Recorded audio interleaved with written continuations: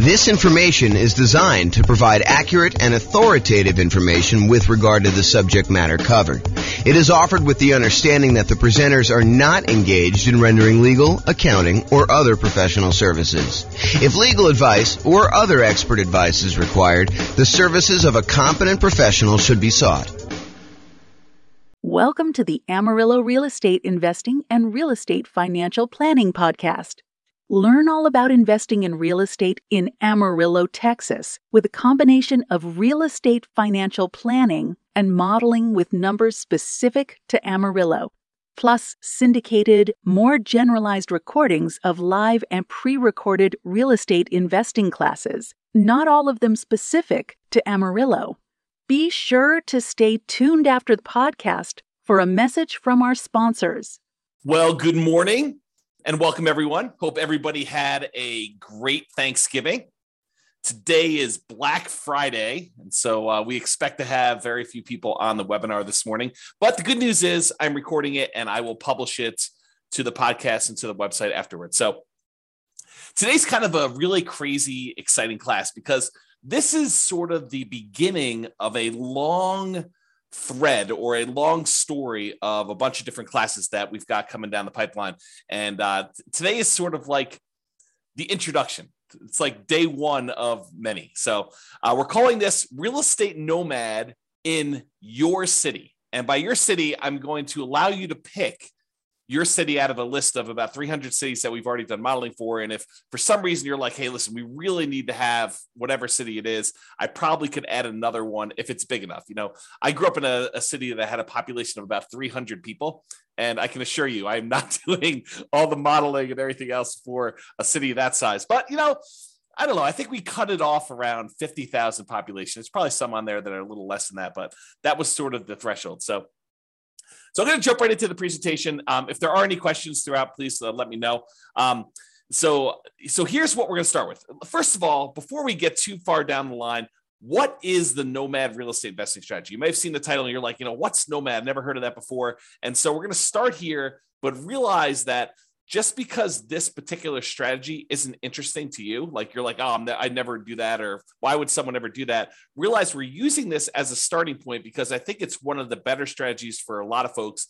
And then what we're going to do is we're going to compare this strategy to all the other strategies that you've ever heard of in real estate investing. And I'll show you how they compare. And then you can make an educated decision as to which one you'd rather do based on the actual numbers and the details. So what is the Nomad strategy?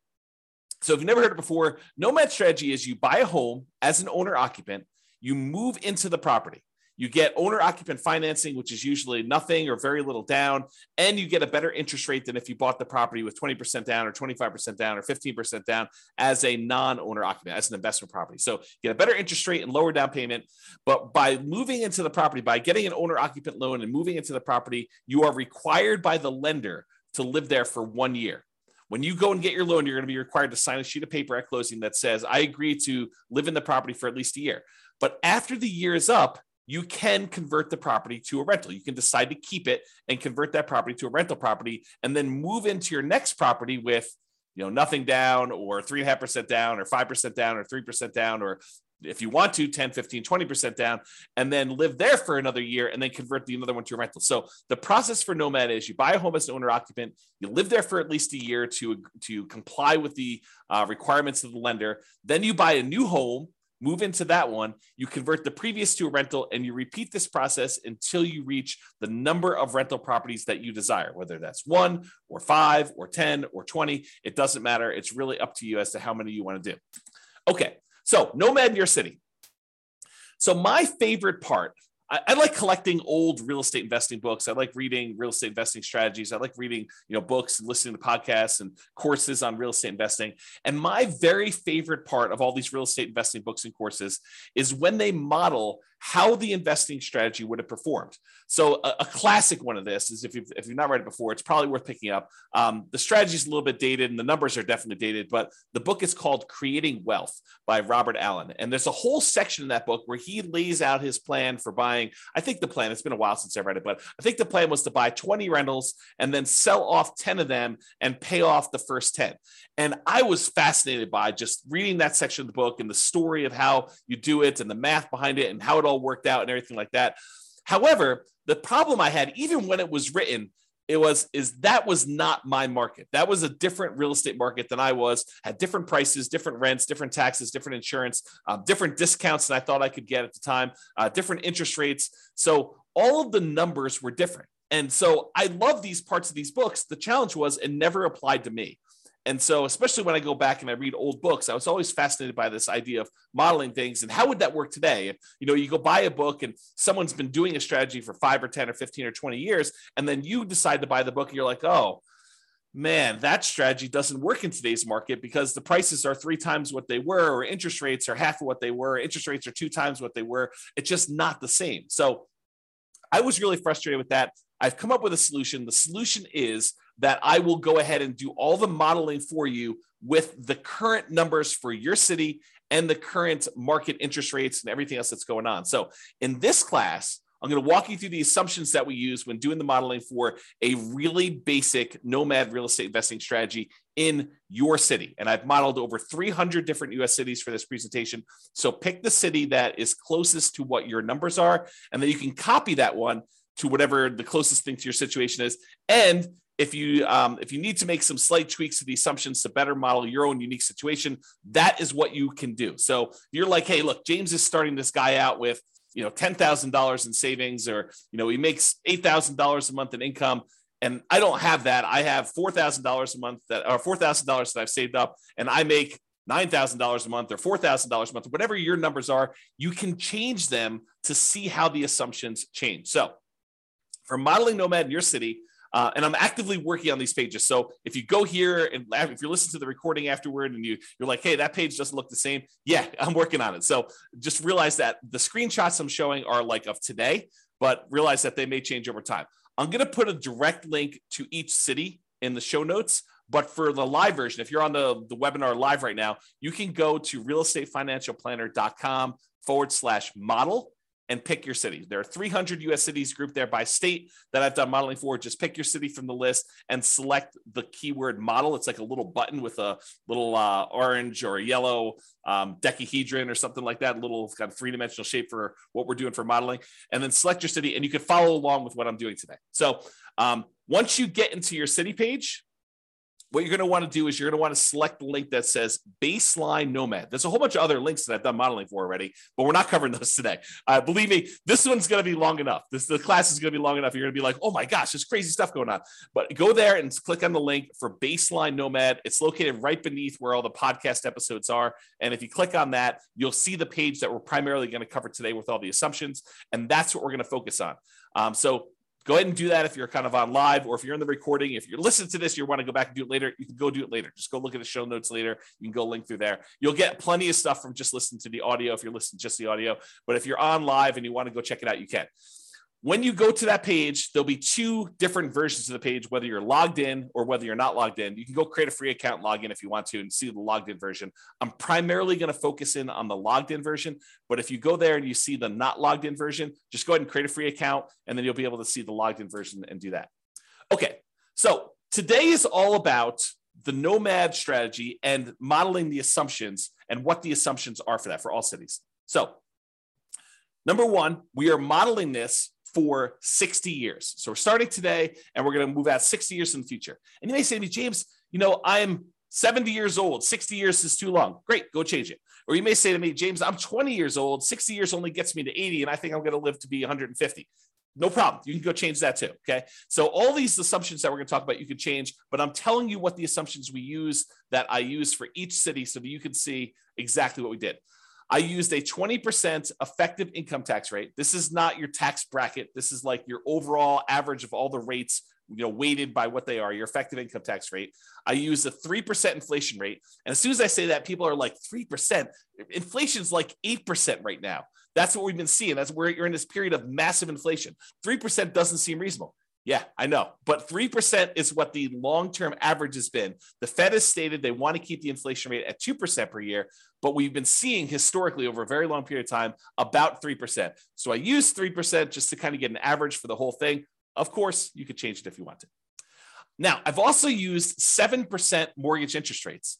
And if you're listening to this a year or 2 or 3 or 4 after, and you're like 7%, were interest rates really that high? Yes, they're about 7% right now. Actually, they've come down a little bit in the last week or so. And so the rates have dropped the tiniest bit. And I probably will go rerun these things in order to change the rates. But I modeled this like, I don't know, I think I ran this about a week or 2 ago, and I used 7% because that's what the rates were at the time.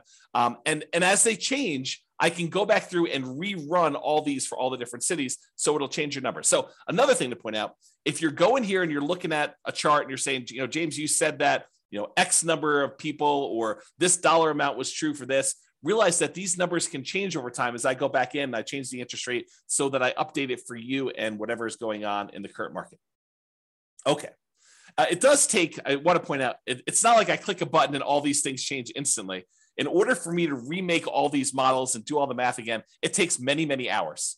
So this is not something that I would, and it cripples the server when I'm doing all the computations and creating all these charts and doing all the analysis for you. So it's not like I'm going to do this change every day. I wake up in the morning and I'm like, oh, interest rates are an eighth of a point higher. I'm going to rerun everything for you. No, I'm going to wait for it to change pretty significantly before we get to that point. Okay.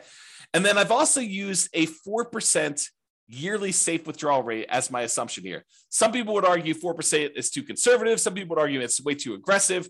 4% though is the idea is if you have a certain amount of money, like $1 million in the bank, invest in stocks and bonds, let's say, and you want to know how much you can, in quote, safely remove each year, safely withdraw each year to spend. This is the amount that we've defined. There's a whole, I'll do much more classes on this and you'll kind of hear about it as an idea. But the idea is that I used 4%. If you think it's too conservative, go ahead and bump it up. If you think it's not conservative enough, you can kind of crank it down and it will rerun all the math. Okay. I got to start telling you about where things change, how my calculations change based on what city you're in. So I use this idea as your target monthly income in retirement.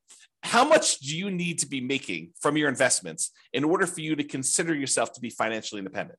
So what we refer to as your target monthly income in retirement. And I've got kind of 2 flavors of this. I've got the minimum target monthly income retirement, which is sort of like lean fire, if you're familiar with that concept, or some people just call it fire. And then the ideal target monthly income retirement, what people might call a fat fire, or like you living it up really, really well in retirement. You've got more than enough to kind of meet your total kind of criteria there. So we either looking at minimum target monthly income retirement or the ideal target monthly income retirement. And these consist of, like, how do you know if you've hit that number? Well, it's all the passive income you have from things like Social Security or any pensions from like jobs or anything like that, or if you bought annuities, any annuities you have, plus all the net cash flow from all your rental properties. This is after all your property management, your taxes, your insurance, your mortgage payment, a vacancy allowance, like all that stuff. Any net cash flow from those count towards your target monthly income in retirement. Sorry, I had to take a drink.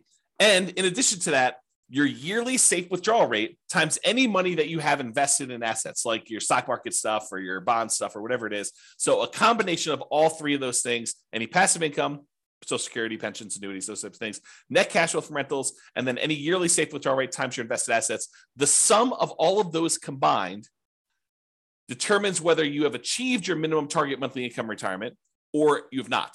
So if it exceeds that, then you are financially independent. Your assets are producing enough for you to live on. If you're underneath that, then you haven't quite reached that yet. Now, the target monthly income in retirement is different for each city. And you're like, why is it different for each city? Shouldn't everybody have a target monthly income of $5,000 a month or $10,000 a month or $20,000 a month? And that is the problem, right? The problem is somebody living in, I don't know, Detroit, Michigan might have a very different monthly number than someone living in San Jose, California. Those are 2 very different markets with 2 very different living expenses. And so somebody might have a number that's like $5,000 a month living in one, and someone might have a $10,000 a month living in another or more. Okay. And so I calculate a different one, which means that everybody in each city is working toward a different goal. So you can't just automatically look at and say, oh, it takes them 30 years to be financially independent in one city and 20 years to be financially independent in another city and say, oh, those are sort of equivalent. they're not really equivalent, because one may be like working towards $6,000 a month in financial independence, and the other one may be working toward $12,000 a month. And the property values in one may be very different than the property values in another. So because property prices vary in each of the 300 different cities, and the rents vary in each of the 300 different cities, and the taxes and the insurance, all of these things vary by city, that means that each one is different. And because of that, the income in general, and I'm sure there's lots of exceptions, right? But the income in general would vary for somebody living in those cities. You get paid more for working in California than you do in Detroit, Michigan. As just an example, right? I'm not making any judgment like calls or anything like that. I'm just telling you that they are different. And so because property prices and rents vary, income is going to vary depending on the city. Therefore, we adjust the income that you need, or that we kind of model in that city to be able to buy an owner-occupant property. So what we basically do, not going to get into the crazy math of it, but I basically say, look, the general rule of thumb, and there's lots of exceptions to this, but the general rule of thumb is we'd like to see someone spend about a third of their gross income on housing. So I says, okay, let's figure out what a typical median priced house was in that particular market, and what the payment on that typical median priced house was, based on that city's prices and taxes, insurance, and all that stuff. And then let's multiply that number by 3. And that'll give us a really rough idea of what somebody in that city would need to be earning in order to be able to afford a house in that city. That's the really rough version of how this works. Of course, if you don't like my assumptions, you can change them, okay? So don't get hung up on my assumptions about them, okay? So you can go change them there. We do have a minimum. So like if you're in a market with really, really inexpensive housing, we do say, hey, look, your minimum monthly income is $5,000 per month. And the thought behind that for me was, you could probably, a married couple can probably go get relatively minimum wage type jobs and earn $5,000 a month in our current environment. Okay. And that may change over time. Maybe if you say, hey, James, the math you're doing here, it's not right. You should really do it this way. Reach out to me via email. And if you have a really good point, maybe I'll change it. Maybe I'll say, look, you're right. I should change that. I should do it a different way. Okay. So because the property prices are different, because the income is different, we adjust the income to be whatever that person can afford to buy an owner-occupant property in that city. Therefore, what we set the target for them to be financially independent for is that income. So if you had to earn $6,000 to be financially independent, $6,000 to be able to buy a house in that market, I'm saying, look, your target to be financially independent is to replace that $6,000 a month. And so it varies by city. So someone earning more and living in a more expensive city needs to earn a higher target monthly income retirement to be able to be considered financially independent. And someone living in a less expensive market, on the other end, earning less from their job, has a lower threshold to be considered financially independent. So that's why the numbers differ in the city that you're doing. As I've been saying this whole time, if you don't like my assumptions, you've got at least 2 options, at least 2. First, drop me an email, tell me why you think I should change it for the city. It is very possible that I don't know your city like you know it, and my number is off. And so you could say to me, hey, James, your property values for this city are really high. They should be about $50,000 lower or $50,000 higher. Please change it. And I'll go look it up and we'll talk about it. And if I say, yeah, you're right, I should do that, then we could change it. And everything else in the future will be done that way. Or the other option is, and this is the one where you don't even have to contact me. You just copy the scenario for your city, the link I already gave you, to your own account and change any of the assumptions to better match your reality. You can get a discount. Great. You're buying lower price properties. You're buying more expensive. You make more. You're starting with a different amount. Awesome. You can modify any of those things to your situation and do that. That's what's great about being able to do this. I give you a starting point, but then you can model it yourself. Okay. So what income, target monthly income in retirement did I use for your city? If you're on your city's page, again, go to that realestatefinancialplanner.com/model, or I'll put a direct link in the show notes to your city, but you can go there and get that done. Under the scenario section, you can see exactly what I used for your minimum target monthly income retirement or lean fire. And it's right here. If you're looking at the video, it's right here where I blurred out the numbers. And the reason I blurred out the numbers is your numbers are going to be different. I didn't want you to just think that your numbers were automatically going to be what I showed on the screen.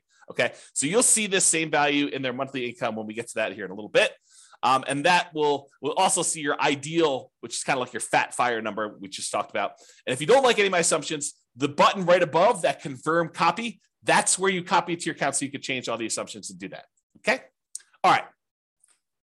Just moving down that page that you're on now. Continue down the page. We next show you your net worth, and that shows you the entire 60-year period that we modeled for you.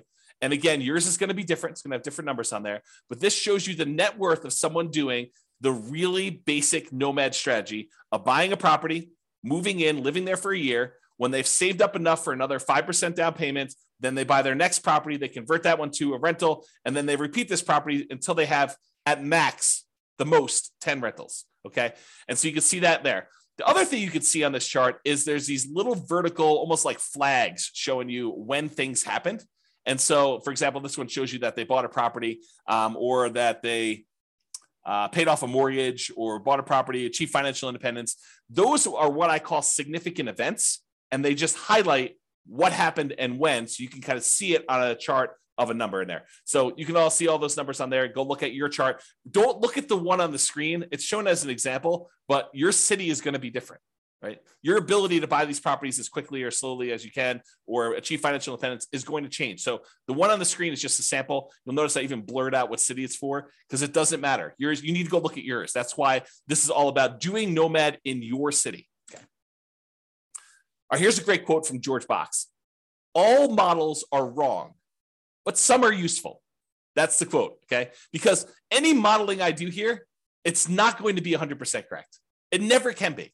You know, what is the chance that appreciation is going to be exactly 3% per year and rent appreciation is going to be exactly 3% a year? Inflation is going to be 3% a year, and you're going to get a raise at exactly 3% a year. And that the return on the stock market account you have is exactly 7% a year. Or that you're going to be able to get interest rate of 7% every time you buy a property for the next 30 years or 40 years or whatever. The chance is almost zero. It's like, it's not going to happen. Okay. So does doing this strategy mean that you're going to achieve the results I've showed here? Absolutely not. Now, as I say that, realize that doing some modeling and getting an idea of like, in relative terms, this strategy is probably better than this one, especially if we kind of model what we really think is going to happen in the future and a range of things that can happen in the future. Absolutely helpful, very valuable to do. So this is the idea that all models are wrong, but some are useful. So this is useful. It's probably wrong now. Okay. All right. So continuing on down the page that you're on there, each city starts with 7% of the value of the property in their market in savings. Now, why did I pick 7%? You know, James, you know that I don't have 7% saved up, or you know that I have, 100% of the property value saved up. Why'd you pick 7%? Well, I did it because we have to start somewhere. And I wanted to say they got 5% as a down payment to buy their first property and as an owner occupant and some closing costs. So I said, okay, let's just pick a number. Let's pick 5% of whatever the value of properties are in that particular city and some closing costs in there, maybe a little bit of slush money to kind of add in there, some reserves or something like that. So the idea is that they had 7% starting there. If you have a different number, I feel like I'm a broken record, right? If you have a different number, you can change it. If you're starting with less or more, you could go ahead and change whatever you want there. And for markets where this 7% would be really, really, really low, I said, hey, look, a minimum of $10,000. So if you don't have $10,000, if that calculation would have been less than 10K, I just made it 10K to make it that way. Okay. All right. And to simplify the modeling, we're assuming that you're keeping all of the money in a single, what I call a all-in-one account. And that all-in-one account earns 7% per year. Now, in reality, you know that you're probably going to have a checking account, maybe a savings account, and maybe a brokerage account where you kind of keep a little bit of money in your checking account, some more money in your savings account, and then the majority of your money invested in some type of brokerage account, stocks and bonds and mutual funds and whatever else you're going to do in there, so that you've got kind of these three accounts. But rather than track three different accounts and then say, okay, I'm moving money from one account to another account, I just said, look, we're just going to sort of put them into one bucket, and we're going to call that this all-in-one account. And we're going to say that whole thing earns 7%, because maybe your checking account earns 0 or 0.1, and maybe your savings account now earns, 2%, and maybe your brokerage account earns, 6, 7, 8, 9, 10%, whatever it earns. And I'm saying, look, if we average all those together, it's probably going to be about 7%. So I just said, let's put it all in one account, make things really simple. All the money from all the rentals goes in there. All the down payments for all the properties comes out of there. Any money you've got sitting in there is kind of just earning something. So I said 7% for that. It's in this all in one. That's how it works. Now, this is really important and a really important concept for you to understand, because we're going to get to some stuff here in a minute. Okay. If at any time during the modeling, you run out of money, where that all-in-one account goes to zero, right? Like you have negative cash flow and you're not saving enough from your job to be able to kind of hold the property or something like that. If you run out of money in that all-in-one account, we show that in what we call the default cash account. The default cash account is a magical account that keeps track of how much money you needed to add from outside the system in, okay? So it's our way of saying, look, if you ran the model the way that you set this up, and you don't have enough money to do it because you have negative cash flow or you had this, some type of drawdown or whatever happened there, and you ran out of money, this is the account where we track how much money you ran out of and how much you needed to add it. So that's sort of the model. We're going to talk about this here in a little bit because this is sort of like, if you're in a market where it's really, really hard to make properties cash flow, especially if you're only putting 5% down, you're buying these properties as a Nomad, then you may run out of money. And then we want to keep track of how much money in addition you needed in order to do this. And there's other things we're going to do in future classes. We're not going to do it in this class. I wanted to give you like a baseline and make everyone as close to apples comparison as I can, realizing that every market's different. Every market has different prices and you got to kind of change some stuff up. So I tried to make it as close to possible as we do this, but realize that they're not all the same. And so when we do variations and we do this different modeling and you kind of see certain accounts losing money or needing more money or something like that, that's what we're going to get to. And I'll show you some charts here in a little bit. Okay, just moving down the page, it shows you two different charts, shows you the all-in-one account, which most of the cities are going to show this a similar curve where you start off with very little money. And as you put the payments down there, the account balance drops. But then eventually you get to the point where you've stopped buying properties or you have a lot of cash flow and it's not a money issue anymore. And your account balance continues to grow and kind of, continues to grow exponentially up like this. But then some of you are going to have this default cash account where you ran out of money and you needed to add more money to the system. And this one shows you that over, about 20 years or so, you needed to add $25,000 to the system in order to do the model. So you'll be able to see that all in your particular city, okay? All right, continuing on with accounts. So below the chart, it shows the starting assumptions for the account and how much we assume you started for in your city. So it shows you the name of your account. The blurred out thing that I'm showing you that I circled is how much you're starting in your account balance. And again, that's 7% of the property value. That's what we use as a default with a minimum of 10K. And then what the return is at the start, the 7%. And then we also put in here this kind of like what your asset type is. And the only place this is really used, at least right now, is in when you're doing your asset allocation. When you want to say, James, what percentage of my net worth is in real estate? What percentage of my net worth in stocks? Or what percentage of it is in bonds? You can do that with the software. And so what we said is this all-in-one account, we've classified that as sort of stocks. Even though in reality, as we talked about, it's probably a little bit of that is really your checking account, a little bit is probably your savings, and really the majority of it is probably stocks. We just said, look, this is all stocks, and we just kind of labeled it that way, okay? And when you go look at your asset allocation table later, it'll look like this, and the reason why I show this is just so you can see that it shows you what percentage is stocks, what percentage is your bond-like real estate equity, and what percentage is your real estate equity. And I'm going to make a note to include this class in the show notes where I talk about I think I called it asset allocation for real estate investors. I make a note to include that in the show notes in case you want to dive deeper into like asset allocation for real estate investors and stuff like that. Okay, let me get a drink quick. Is this good stuff? You guys are all turkeyed out from your Thanksgiving Day meal? Okay. Continuing on. So after the account section, there's the property section. So you see all the details and the assumptions about the property. So if you had more than one property, we would show those different ones here. But for this one, since we're buying basically one owner-occupant property, we're moving in, we're living there for a year, and then we're converting it to a rental when you buy the next one, we're using one templated property in order to replicate this. So right below the property headline is this thing called the cash flow power meter. And the cash flow power meter shows you how well right now, like when we set up the property, not like 1, 5, or 10 or 15 years from now, but right now, if you could rent this property out, how well it would cash flow. And I'm not going to take the time because I'm probably going to go a little bit longer than I had hoped to go on this particular class. But there's a whole class on the cash flow power meter, and I'll make a note to include that as well. But this shows you basically with a little visual gauge of how well the property is cash flowing, whether it has really negative cash flow, whether it has negative cash flow, including or not including the depreciation benefit, or if it has negative cash flow, if you had a professional property manager, or if you have positive cash flow, even with a professional property manager, it kind of shows you where you are in that. And so that shows on the page for you so you can see it quickly. Okay, let's go through the property assumptions. And the property assumptions for your model it's made up of values that are the same no matter what city you're in, which I'll talk to all about those, and then which ones change based on city. So the city and state is going to be based on wherever you are.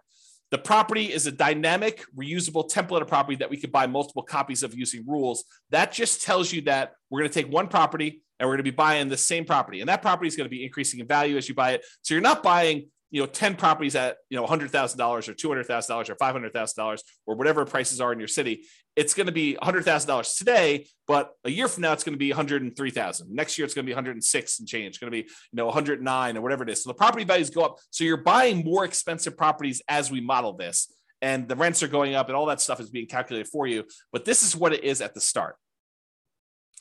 We're going to use rules in order to determine when we buy and sell these properties, which you'll see here in a second. And we're not selling this property. So in the really basic model, all we're doing is acquiring properties and letting them cash flow. When we do future stuff, and this is where we're heading with this is why this was class one of a whole series, is in the future ones, we're going to say, look, we've got all this equity in properties, which we're not really making money on in our calculations for financial independence. What if we sold off some properties and paid off other ones? Well, that's super interesting.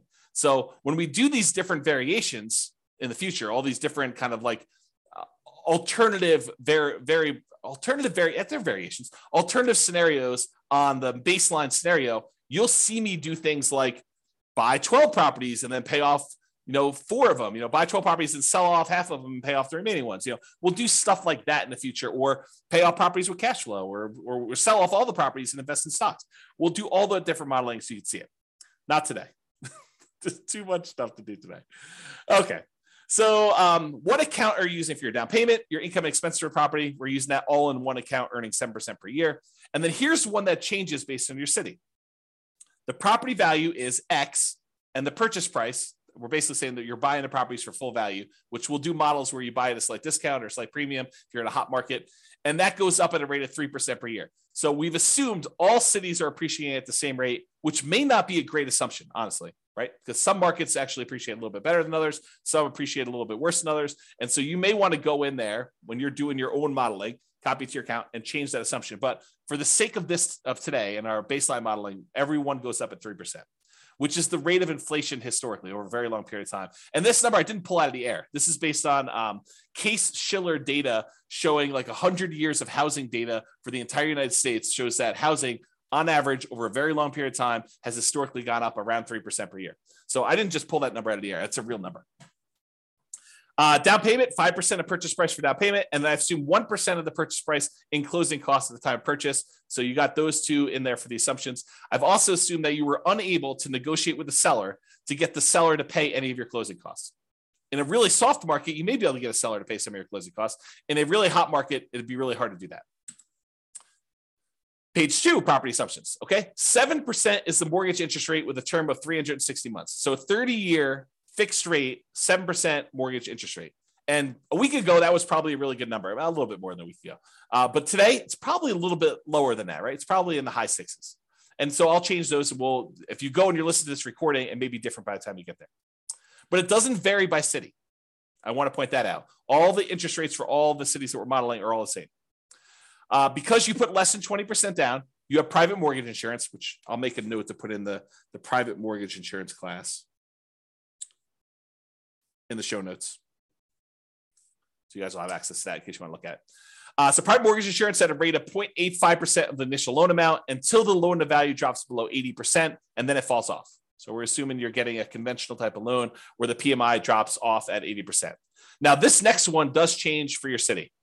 X dollars per month in rent, but rent increases at a rate of 3% per year. So your city is going to have whatever rents are for your city. And again, if you're like James, your numbers are off, let me know or change it yourself and you can go do that. But I use rent data from a source. So I actually pulled rent data. This is not me just arbitrarily picking a number. And it's not me saying, hey, I'm using the 1% rule or 2% rule or 1.5% rule or 3% rule or whatever. I'm not using rules of thumb. I'm actually using data. Okay.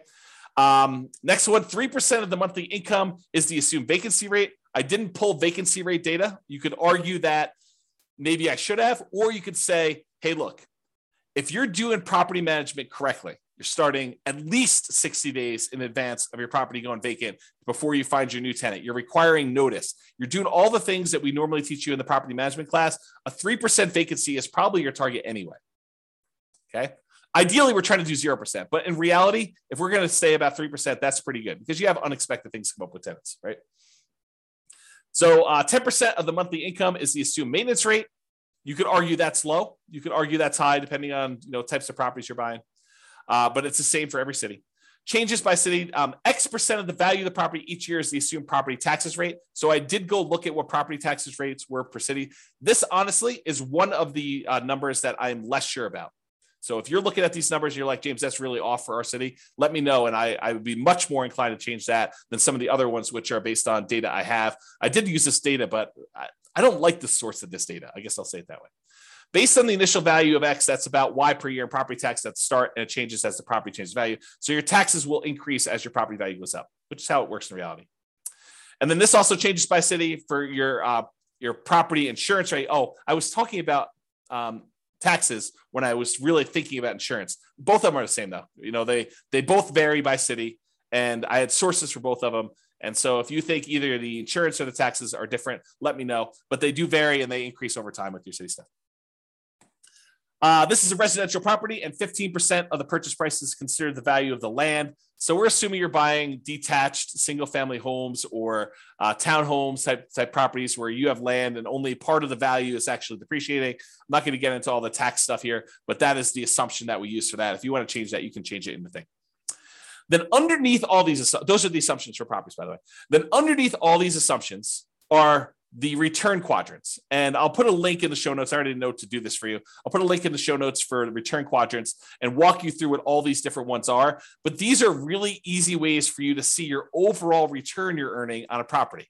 And this is a snapshot for like right now when you go to buy the property. It shows you the amount you're earning in dollars from the 4 different areas: appreciation, cash flow, debt pay down, and the tax benefits. And then it shows you the total. And then it shows you your return on investment, how much you had to invest and what your return on investment was for those 4 areas plus the total. And then I went and I did the one where you include reserves, because if you're doing analysis, you really should be including reserves in your analysis. And so I have a whole class on that. It's called Everything You Learn About Deal Analysis is Wrong. And it's all about the return quadrants where we take into account reserves. I'll put a link to the show notes for that class too, but I'll do more. I'm going to be doing additional classes on these in the future. So if you're like, hey, look, I can't go watch the other one, just pay attention to the future episodes and I'll get to them eventually. There's so much to do, so much to do, and a limited amount of time to do it in. So I'll get to all those, but that's what's going on. So this will show you all the return numbers for that city, for that property. And it gives you an idea, and with that financing. So it gives you a quick glance at how these properties are performing and what they look like. So go look at that on your particular city and you'll see it. Okay. So for scenarios, we've got accounts, which is that all-in-one account that we made here, and the default cash account. The properties, which in this case is one template property that we're going to buy multiple ones of. And then we have these things called rules that we use to manipulate accounts and properties.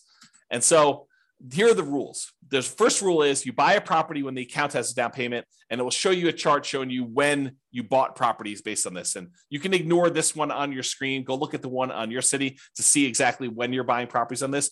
But it shows you how many properties you bought each month that you bought a property. Okay, so the rule runs, this particular rule, buy a property when the account is down payment. I did a class, must have been just before Thanksgiving, where I did a class and I went through each of the rules. So go watch that on the website. It's up now.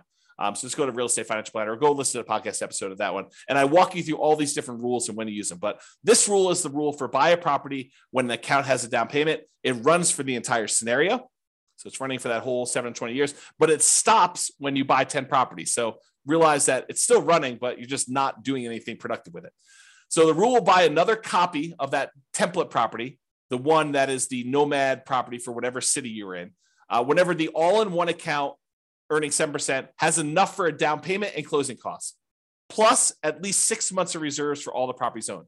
So we're saying, look, once you get to the point where you have another 5% down payment, plus some closing costs, plus 6 months of reserves on all the other properties that we currently own, then go ahead and buy another property, buy another copy of this property. And it's buying one that is, more expensive because as time goes on and rents have gone up a little bit. Okay. It also checks your debt to income ratio to make sure that you're below 45%.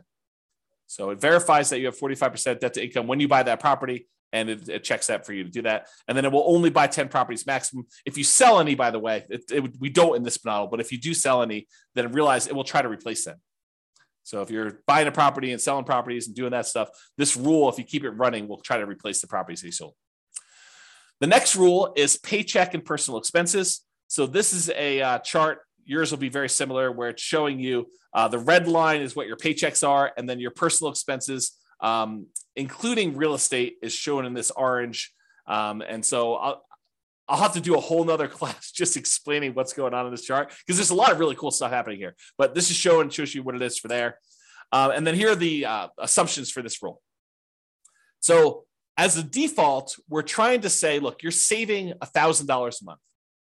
And some people are automatically like, what, $1,000 a month?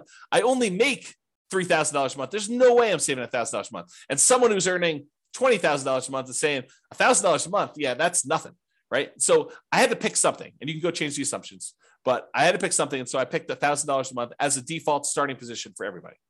So this rule runs for the entire scenario. You're depositing both your paycheck and you're pulling your expenses out of that same all-in-one account. Both the paycheck and personal expenses will increase with inflation. So the amount you earn from your job goes up with inflation. The amount of your expenses goes up with inflation. Your housing costs goes up with whatever the property values are, interest rates, and all that payment stuff. So not technically with inflation, but it's something that looks a lot like inflation. Changes to so this actually varies based on city. The gross paycheck that you have varies based on city. And it is why we talked about before with that target monthly income retirement, being able to afford a house in that marketplace. And we've assumed a tax rate, the effective tax rate of 20% on your paycheck. That's another assumption. If you think, hey, look, my tax rate is much lower, much higher, you can go ahead and change that. And then your net paycheck after taxes is whatever it is, that gets changed based on where you are, what city you're in. And then whether or not this paycheck continues after you achieve financial independence, in this case, it gets removed. So the idea basically is, once you get enough assets where you have enough income coming in from your assets that you no longer need to work, then stop working. Otherwise, your income will keep going and it'll look like you're still working through this whole thing. So what we've said is, look, go ahead and stop the income part of this rule, not the expenses, but go ahead and stop the income part of this rule once you get to the point where your assets are being financially independent. And then the amount of your personal expenses are also adjusted by city. So if you're making $20,000, it's not like you have a $2,000 expense. They kind of scale with whatever your income is so that you're saving about $1,000 a month as your default when you start. Okay. Any questions on this? I know I'm going fast and hard, but people are not asking questions. So if you have questions, go ahead and let me know. Otherwise, I will keep going. All right, so significant events and percent of goal achieved. So this is still going down that page. This shows you what percentage of that goal toward being financially independent you've achieved. So the goal line is this little dotted line at 100%. Once the chart goes above this line, that means that your passive income and your cash flow from your rental properties and your safe withdrawal rate times whatever you've got it invested in, the combination of those things has exceeded your living expenses, the target monthly income that you set.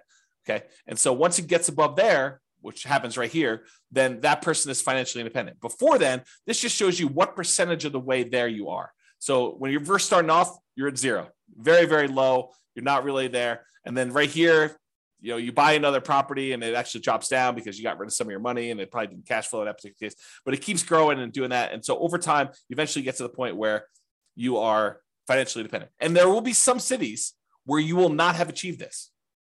And don't think that's a failure. That's not that you failed, because you still have accumulated in the overwhelming majority of cases, a huge net worth. You have a whole bunch of equity in properties, which equity in properties doesn't count toward this calculation, right?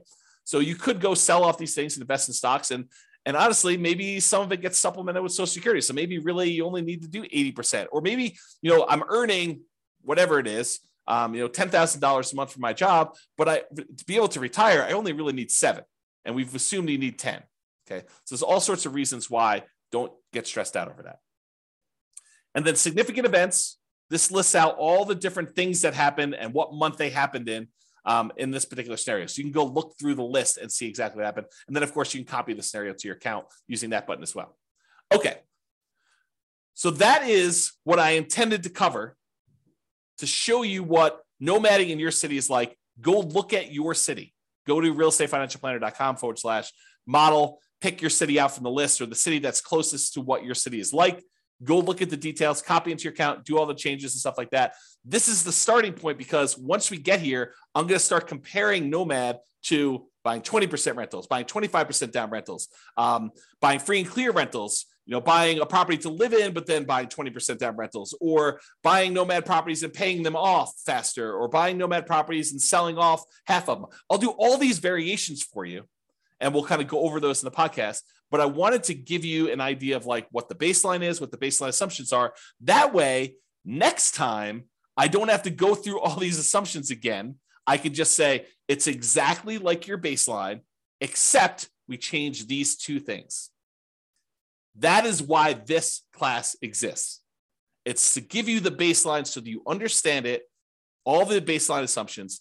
Then when we go compare them, I'll be able to say, doing this strategy versus this strategy gives you this much more net worth. It's this much more risky because we'll do some measurements of risk. This one has more cash flow. This is a better strategy. Or this is a worse strategy for you. We can go through and do all those different things. However, now that I've done that, I've got some bonuses. I've got some really cool stuff that I want to show you. It'll take, hopefully not very long, 5 minutes or so.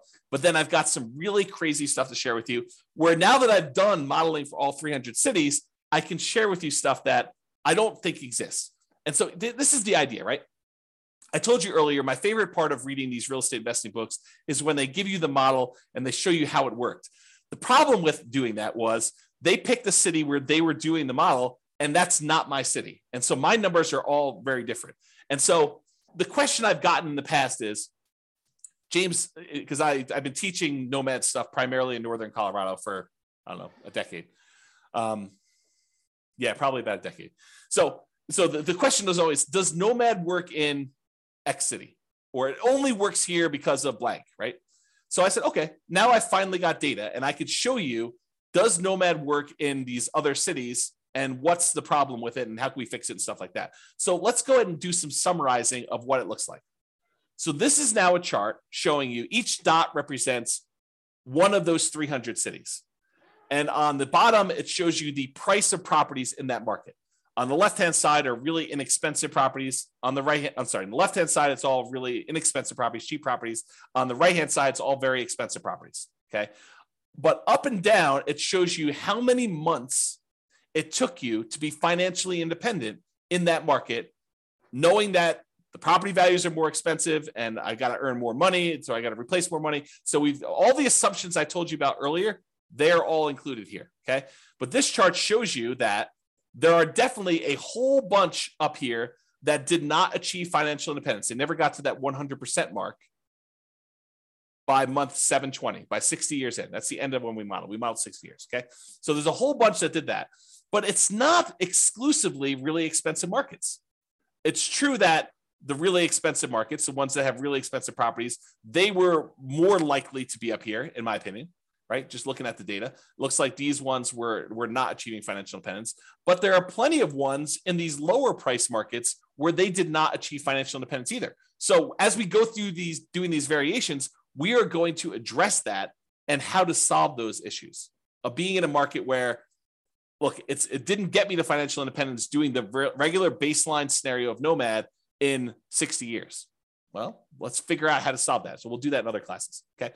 But also to point out that just because it didn't get 100% of what the income you were earning and replace that doesn't mean it was a failure. And I'll show you here another chart that shows you net worth and how net worth is pretty extreme in some of these markets. And so just because you only have a net worth of whatever, $3 million, $5 million, doesn't mean you failed, right? This is still a really good strategy. And then you may have to do some other things or kind of readjust or whatever it is there.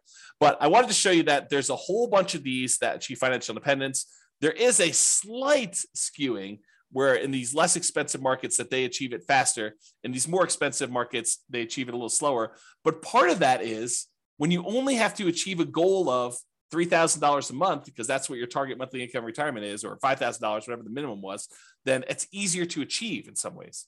So because the prices of houses gets more expensive, it means you need to achieve a higher level of standard of living in order to be financially independent. So I just wanted to show you this kind of summary chart showing you how Nomad has performed in all these different markets. And then if you want to drill in, go look at your city, because that's what we did. So each one of these dots is one of those cities that we got to put up there. Okay, so that's there.